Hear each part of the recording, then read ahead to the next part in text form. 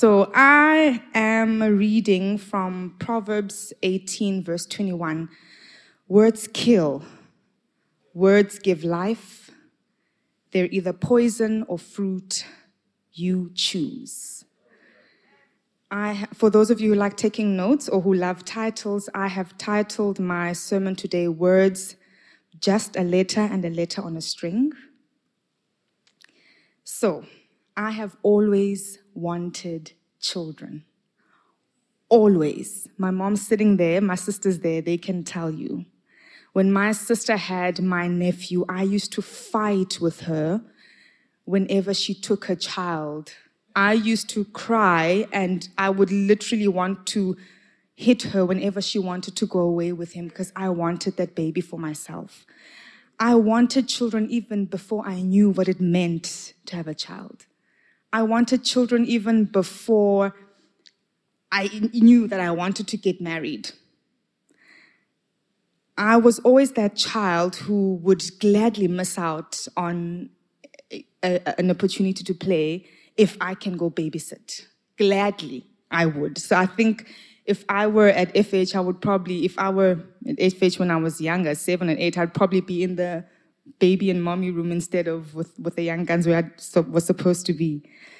And I remember watching the news with my mom this one time, and there was this lady who had abandoned her baby.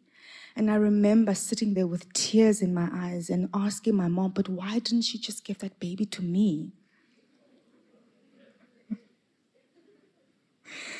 Everyone who knew me knew I absolutely loved babies. So in 2015, when I was doing my postgrad at Rhodes University, I was single at the time and I wasn't particularly drawn to getting married.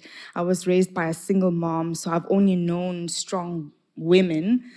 So I wasn't really particularly drawn to getting married. It wasn't a thing. I was happy to be single. I wanted to just have babies. And so there, I know, right? So there I was Googling IUI and IVF because I knew this was my only chance of having babies because I don't want to get married. Okay, so how are we going to do this? I don't even want a boyfriend. So how are we going to do this? By the way, that was February 2015, and June 2015 I was married. So Jesus clearly had to... Literally met my husband in April, we started dating in May, and in June we got married, literally. Yeah, it's been 7 years, so when they tell you there's no formula to marriage, there really isn't. Like I said, I got married like in June of that year, and I was so happy because now, yes, I don't have to save money to have IUI or IVF, because there's my husband. But in that time before I met my husband, I remember telling my friends, there was 2 friends of mine, Sipho and Raylene, and I remember telling them that, guys, I'm going to have my babies through IUI. I'm going to have my babies through IUI. If that doesn't work, I'm going to have IVF. That's all I could talk about. And if you know my journey, if you know my story, I did have my first child via IUI. So we got married, and immediately I wanted to have babies, of course. I'd waited my whole life to have a child. But we both decided against it at the time. But then, fast forward a few years later, we've been married for some time, and I'm thinking about this baby thing again. I'm sitting there, like, how am I going to pitch this to this guy? Because I've been ready. But I was sitting there, just thinking about having a baby.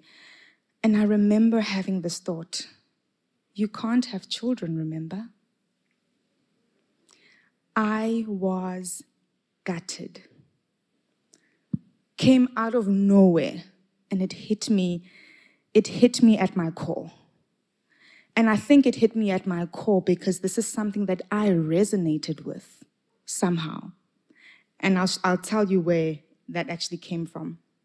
So fast forward now to a few years later when my husband and I started trying to have a child.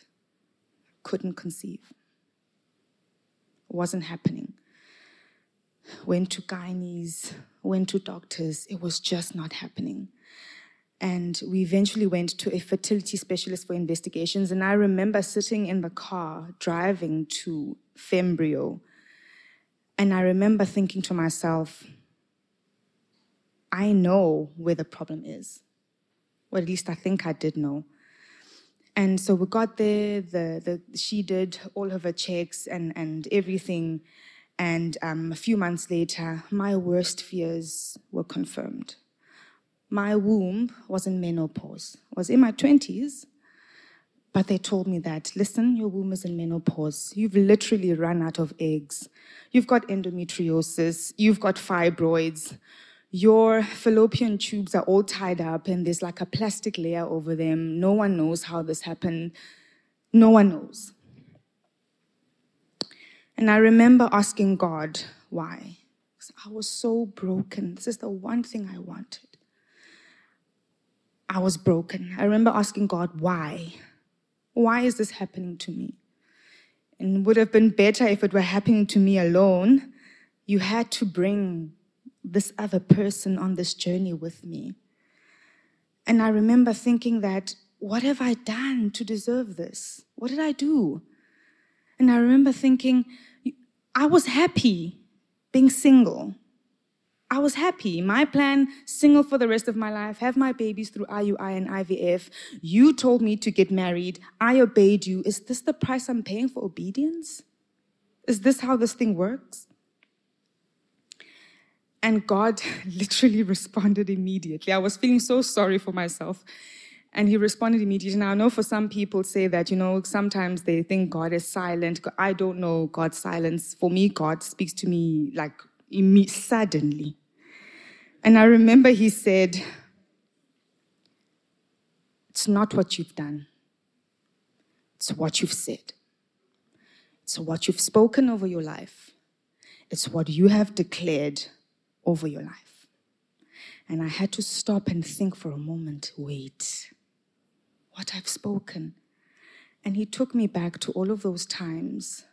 Because remember when that thought hit me that you can't have children, remember, I replayed that thought over and over and over again in my head. I told myself that I can't have children over and over and over again in my head. I told myself, I declared, I'm going to have my babies through IUI. I'm going to have my babies through IVF. It's what I said.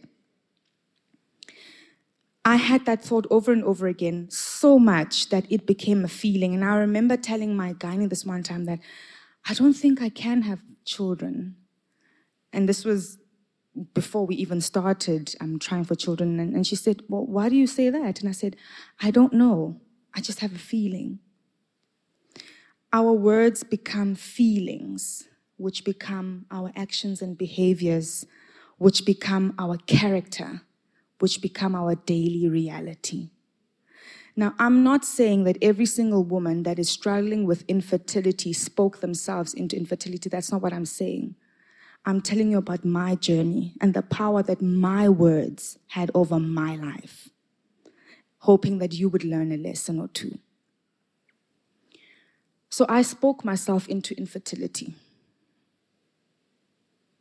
And there's some of you sitting in this room and you are speaking yourselves into situations that you have no business being in.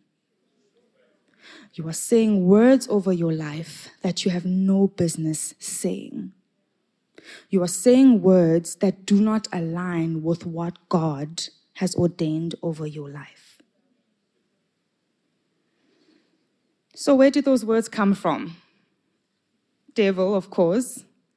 But I clearly remember a family member who was very dear to me, still is. I remember her saying to me, because she knew how much I love babies, and I remember saying to me, people like you who love babies never have babies. I was only 7 years old. I was 7. And her words stayed with me because remember, this is an adult that I look up to. This is an adult that I love. her words stayed with me. And there was someone else listening to her words, the devil. And he stored those words, much like I stored those words. He also stored those words so that he could remind me a few years later.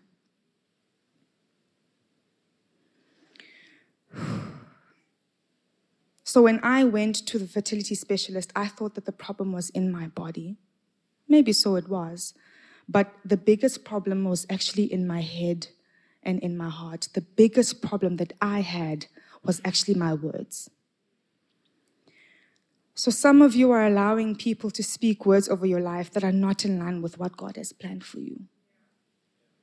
And you have embodied those words. You have become those words. Some of you are aligning with people who don't have the same words that a child of God should have. See, when you align with something, it rubs off on you, right? It gets on your skin. It gets under your skin. It gets inside of you and it becomes your internal dialogue. So what are you aligning with? What words have you identified yourself with? One thing I've learned in my journey is that another person's words have no impact or power over you unless you identify with the words, unless you align with the words. That's when they start having power over you, because you speak those words over and over yourself. So what have you identified with? There's a Japanese gentleman called Dr. Emoto. Go and research some of his work. He had 2 jars, filled them with rice, and over the one jar he spoke good words, gentle words, kind words, and over the other one he spoke horrible words. And he did this over a period of time, over and over again. And what he found, that the rice that he spoke gentle words over was fine. But the rice that he spoke bad words over started to become green. It had mold. It had, it was rotting, basically. So go research his works, whether you believe it or not. I guess it's up to you. So that's science, but what does the Bible say? Hebrews 11 verse 3 says, by faith, we understand that the universe was formed at God's command, so that what is seen was not made out of what was visible. God said, let there be light, and there was light. He said, let the land produce vegetation, let the water teem with living creatures, let birds fly above the earth across the sky, let the land produce living creatures. God spoke things into his existence. God saw darkness, and he didn't sit there and complain and moan about the darkness and speak negatively about the darkness. He saw the darkness, and he spoke light into existence. He spoke to the storm, and it subsided. Spoke to the fig tree. Spoke to the demons, and they fled. Spoke to the sick, and they were healed. He spoke to the dead, and they came alive. Think Lazarus. Talitha cum. If we are created in his likeness, then surely our words have the same power. In John 14 verse 12, Jesus says, if we trust in him, we do the works he is doing, and we will do greater things. So if he spoke and demons fled, if he spoke and the dead were raised to life, if he spoke and people were healed, we have the same power. It is in our words.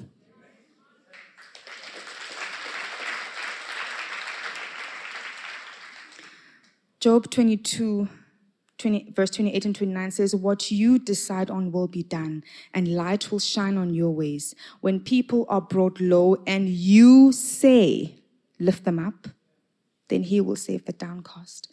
There is so much power in our tongues, we don't even realize it. We say things in passing. We say things jokingly. those words have so much power over us. And if only we could realize how much power our words actually have. I love the journey of the children of Israel. In Exodus 32, when Moses had gone up the mountain to speak to God, the Israelites saw that Moses wasn't coming down, so they gathered around Aaron and they said they want Aaron to make them gods that will go before them because they don't know what has happened to this fellow Moses. And the Bible literally puts it there, fellow Moses. They didn't just wake up and want gods. They murmured amongst each other. They complained, they moaned, they groaned. They allowed frustration to set in. Why did Moses bring us here? Things were better there. Now we're going to die here. Where is this God? They spoke negatively about the situation, and eventually it led them to sin, the golden calf. We speak ourselves into sin, and we rationalize ourselves into sin. Everybody's doing it. It's okay. It's just this one time. No one can see. No one will know. We rationalize ourselves into sin with our words. In Joshua 3, the Israelites finally crossed into a promised land after 40 years of wandering in the wilderness. Now, some Bible scholars say that the journey was supposed to take 4 days. Some say the journey was supposed to take 12 days. I guess it depends on how fast you walk. Bottom line is, what should have taken a few days took them years. And perhaps that had something to do with their wilderness mentality. Complaining, impatience, bitterness. And so we have to ask ourselves, am I walking around the same mountain? And could this be as a result of my words? Am I speaking myself around and round in the same situations? Your words could be what's keeping you in your situation. So when they finally cross over into the promised land, in Joshua 6, God gives Joshua instructions which Joshua is to give to his people.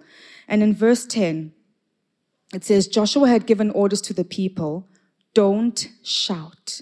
In fact, don't even speak. Not so much as a whisper until you hear me say shout. Then shout away. There must be a reason God told them not to speak. There must be.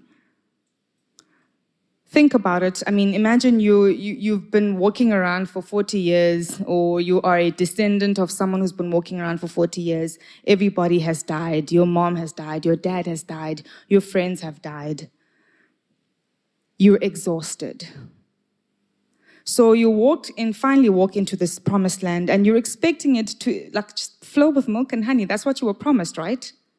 You're expecting it to flow with milk and honey. It should be easy. You're perhaps expecting people to carry you into your palace that God has already built and is ready there waiting for you.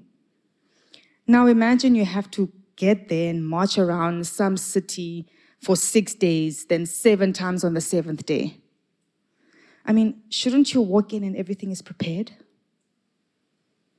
So I don't think anybody was excited about this assignment. Nothing good was going to come out of their mouths. It was only going to be complaining and negativity.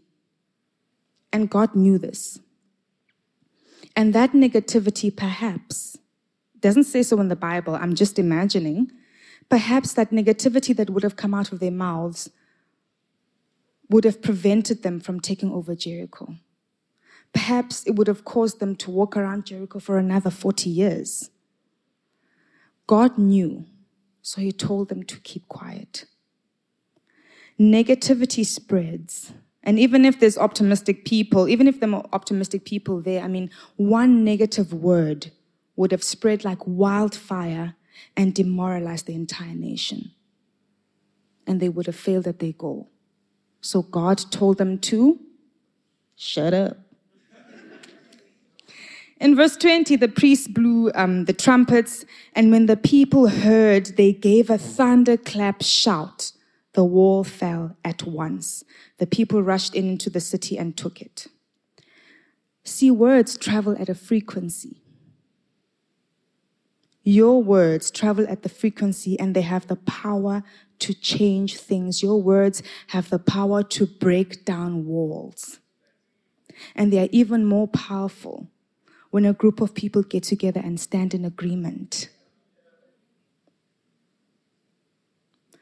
I'm not trying to preach the, prosperity gospel here. I'm not trying to preach the name and claim it and it's yours.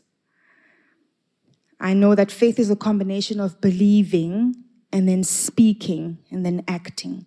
Because remember, God says this, okay, fine, let's do it. Let's just believe him. So they walked. That was the action. And they spoke. And the wall fell down. And after the wall fell down, what did they do? They went into the city. And they took the city. Some of you have never been called good names. Someone here doesn't know what it's like to speak good, life-giving words over themselves. And so you're probably sitting there thinking, well, what can God do with me? I'm a this, I'm a that. Nothing God can do with me. I just want to remind you of our friend Solomon. Remember, Solomon was as a result of an affair, wasn't he? And so when he was growing up, you can only imagine what he was called. Right? You can imagine what they called Solomon. They definitely didn't speak to him like a future king. And perhaps Solomon believed some of the words they called him. Perhaps he spoke those words over himself. But still God called him to lead his people. He probably had a low self-esteem, poor self-image as a result of what people were saying over him. But when God called him, he got up. And he probably didn't even feel like someone who could ever become a king. So what did he do? When God called him, he spoke to God. He asked God, Lord, give me an understanding heart. He knew that that's what kings should have, and he knew he didn't have it. And so he asked God for it. So if you don't know what God thinks of you, go ask him. God wants to use you no matter what you think of yourself. God is ready to give you a new assignment. He's ready to give you a new word. He's ready to give you new words to describe who you are. He wants to give you new words to speak over your life. You see, he is patient enough to teach you new words, no matter how long it takes. He's loving enough to renew your mind to receive the new words. And he is great enough to go against whatever words are inside of you right now. So we gotta go to God. And when we go to God, you write down those words, because remember, your yesterday is there ready and waiting to remind you of who you were. So write those words down. Carry them with you wherever you are. Speak those words over your life. And as I close, I just want to go back to the verse that I started with in Proverbs 18, verse 21. Words kill, words give life. They're either poison or fruit. You choose. I'm going to call up Pastor Vince.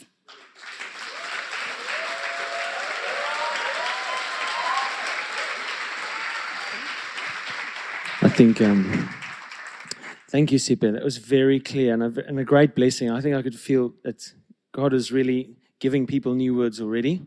And I think a real conviction of some of the words we've been using. I was just thinking about Hebrews that says, which we prayed actually before the service, funny enough, that the word of God is living, powerful, sharper than a two-edged sword, dividing between truth and lie, soul and spirit, bone and marrow. It is living. And if we want a living word, we should read the word of God. So thank you so much, Sipe. I think if we can stand together, Sipe, if you could stay up with me, if we can stand together.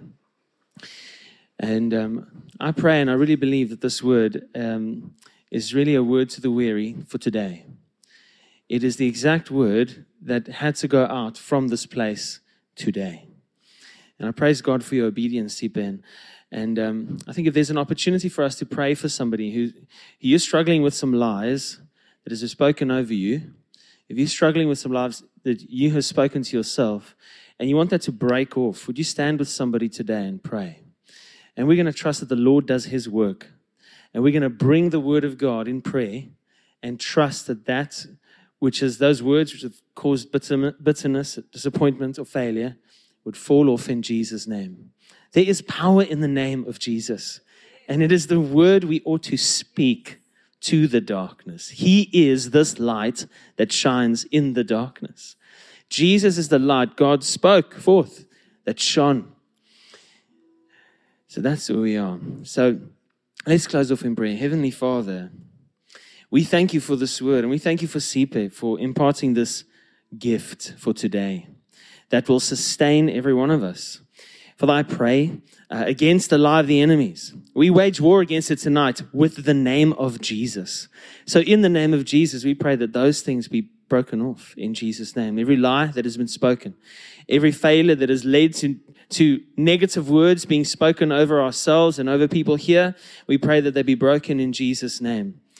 Lord, would you teach us your ways and show us who we really are? We are your children, your beloved. We are the righteousness of God in Christ Jesus. That's our new identity. We do not identify with the devil's lies. We do not identify with the things that have happened to us in the past. We do not identify with things people have spoken over us. We are children of the living God.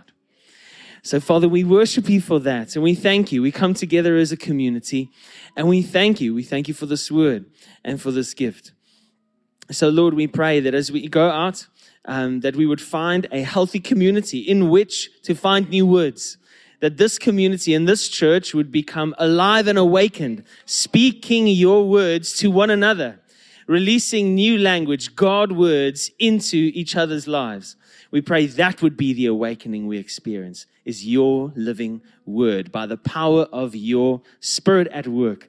In Jesus' perfect name we pray. And Lord, we pray for Sipe and her family, for her future, Lord. We pray that such great favor would follow them, that wherever they go, people would say, you are the Lord God, who rescues, who redeems, who saves and restores, who heals our bodies and our minds, and who wants to bless his children. We pray for protection for them and thank you for them. In Jesus' name we pray. Amen. Amen. Let's give the Lord a shout of praise and thanks to Sipe. Thanks to Sipe for being with us.